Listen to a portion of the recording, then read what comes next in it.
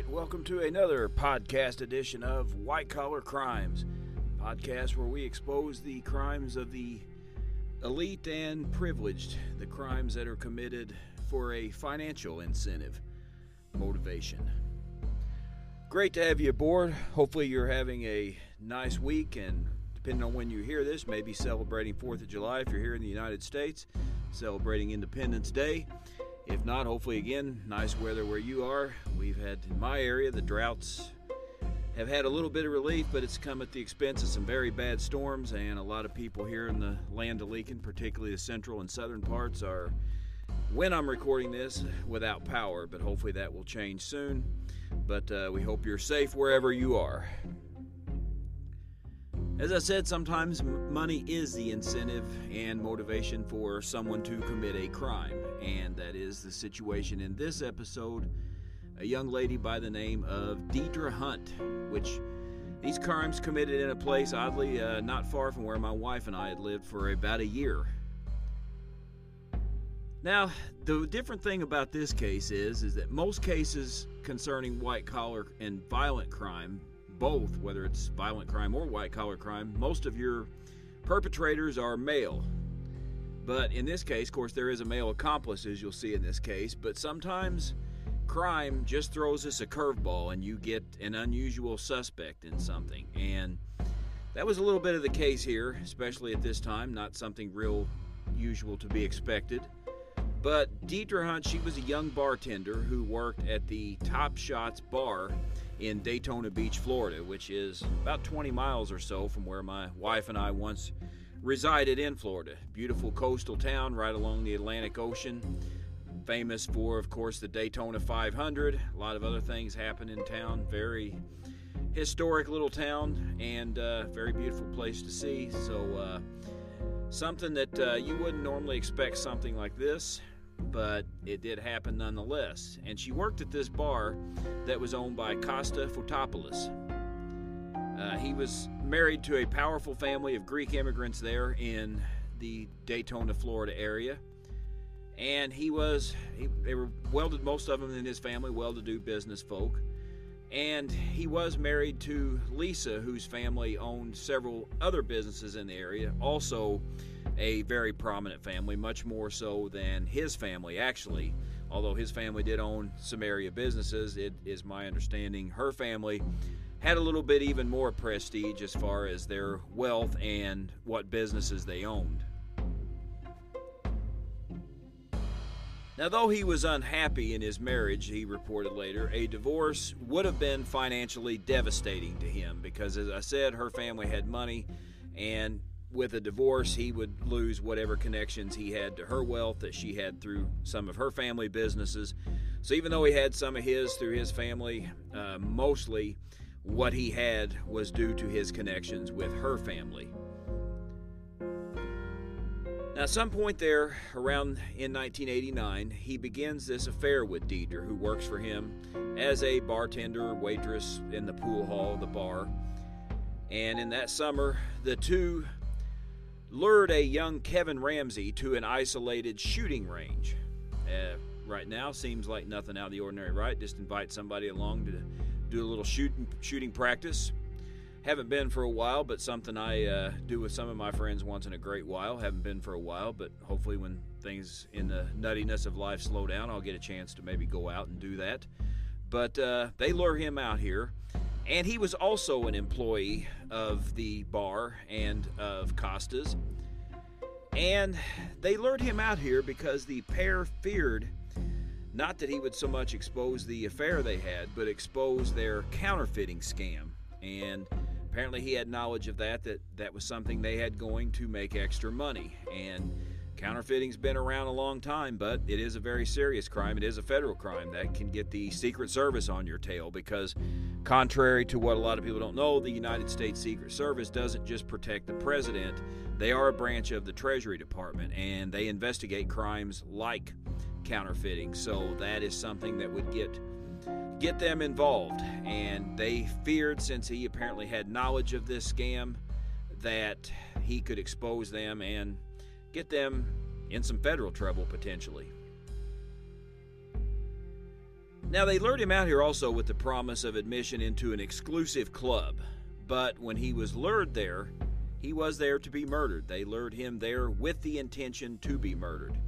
Because, as I said, he could expose a pretty lucrative scam they had going that was financially rewarding to them, but was also punishable by a lot of years in most likely federal prison.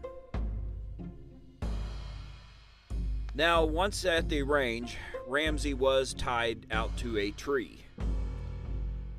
Now, Deidre shot him 3 times in the chest and once in the head with a .22 caliber pistol. And that's something a lot of people, you may kind of notice that even though this is not a high caliber weapon, they are used very frequently in a lot of shootings. And the ammo in a .22 supposedly has a very high kill rate. And there's debates on why this is. Some debate because .22 pistols and .22 ammo is very cheap compared to other forms of ammo. I have a .22 pistol myself, and I can say the ammo on it's very cheap compared to other types of ammo. But the debate is whether or not it's used because they say that the projectiles of the bullet bounce around inside somebody's skull and will immediately cause death, as opposed to making a quick exit like some of the other ammo will.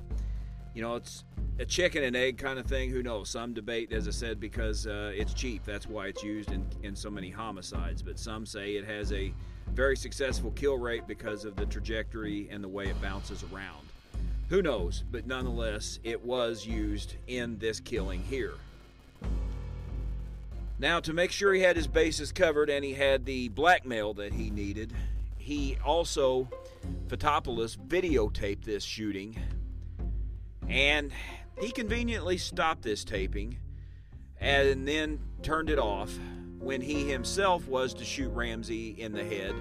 But he didn't mess around with just a little .22 caliber pistol. He decided to bring out the big guns and brought out an AK-47. So he finished the job, but it's conveniently not on tape, as he had on tape with Deidre. So he's got her in his counterfeiting scam. Now he's got her pretty much at his beck and call because he has a piece of blackmail. He has a videotape of her shooting and killing Mr. Ramsey with 3 times in the chest and once in the head with a .22 caliber pistol. Now, after this, the two next conspired for their next crime to financially gain, and this involved killing Kosta's wife and collecting a $700,000 insurance policy. Now, I'm no math expert, but that's good money now. But in 1989, that's extraordinarily good money. I'm guessing this is probably something that would be in the area of maybe $2.5, $3 million, something like that now, the value of that when you're going back to that time.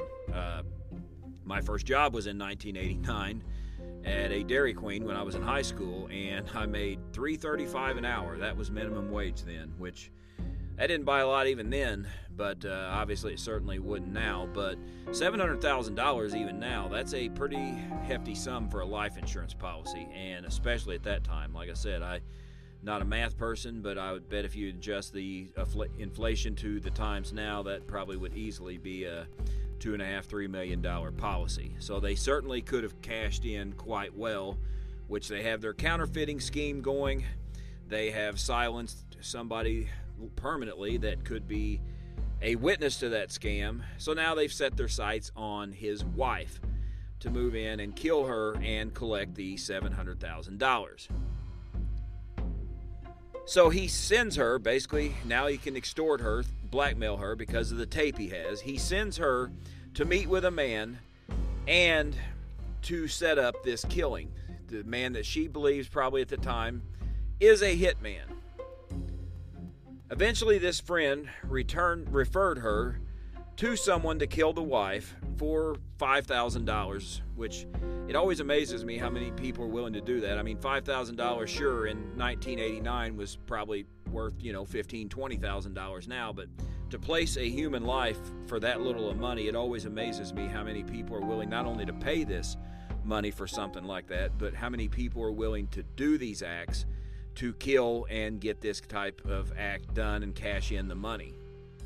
Put a human life as little value as $5,000, which again, That's not a great deal of money even then in the grand scheme of things, especially when you're talking about a human life, an innocent human life here, who, as far as we know in this story, had done no wrong other than just being married to Kosta.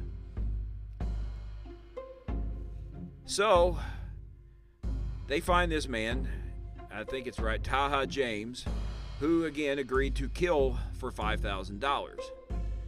Now, he failed to kill her on 2 attempts, so he wasn't too good at this job, so I doubt he had a real long career in contract killings because of his ineptitude. So, a man by the name of Brian Chase was hired, and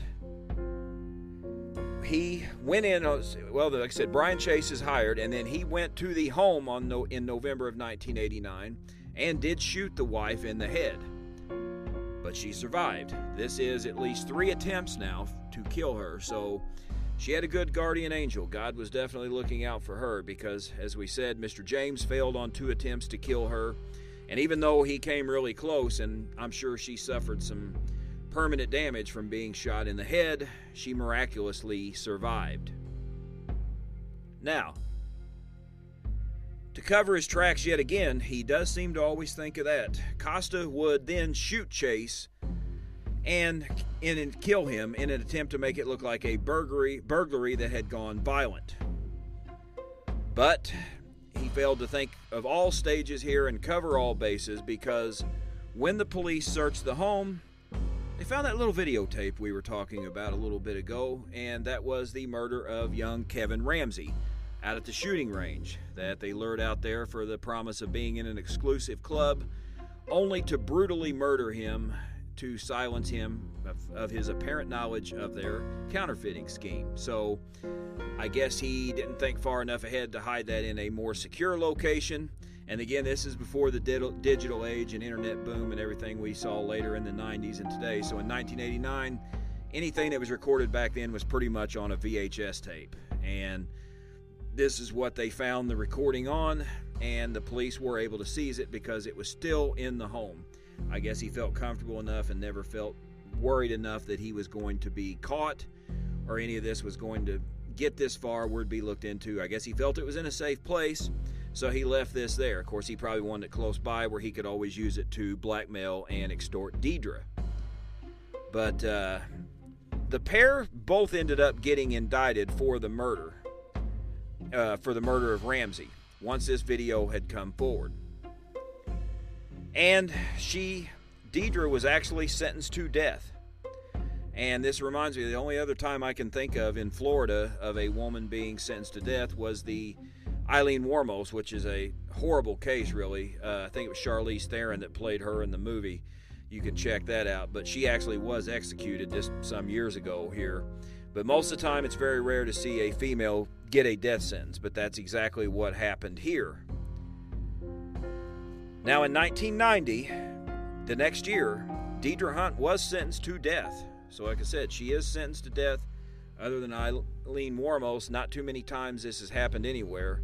But I will say Florida, they are pretty active with the death penalty. In the year that we lived down there, I think there were a couple of executions that I can recall. So they do sentence them and they do carry them out. A lot of states still have them on the books, but don't really carry out these death sentences. Other states like Illinois and some of the ones I've in have done away with them. But in some of these southern states, especially like Florida, they still carry it out. And that is what she faced at that time.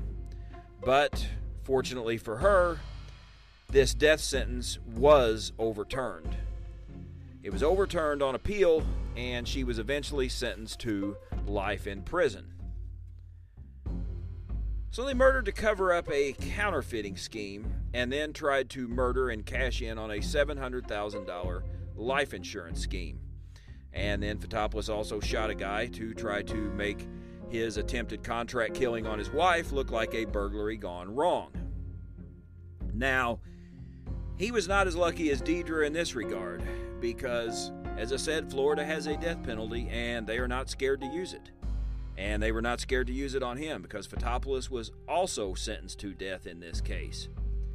However, he was not so lucky on appeal because in 2018, this is quite a ways down the road from when this happened, but in 2018, the Florida Supreme Court upheld his death sentence.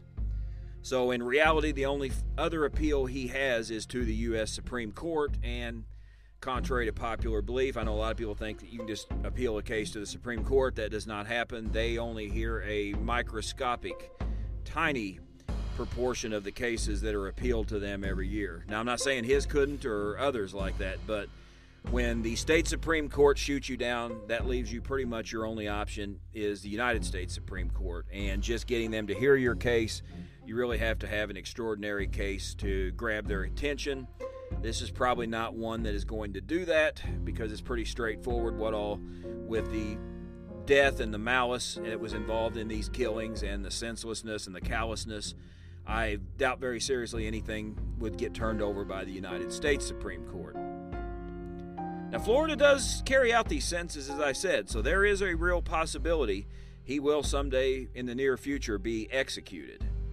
Unlike other states, Hunt will waste away in prison because she doesn't have possibility of parole. In other states, she might have gotten life with some type of possibility of parole, but that was not the case. She did also get life without parole. So the good thing is these two, we always talk about what could happen in the aftermath and down the road. That's not going to be a possibility here. These two are not going to have the chance to commit violent or financial crimes of any type because they are going to die in prison one way or other.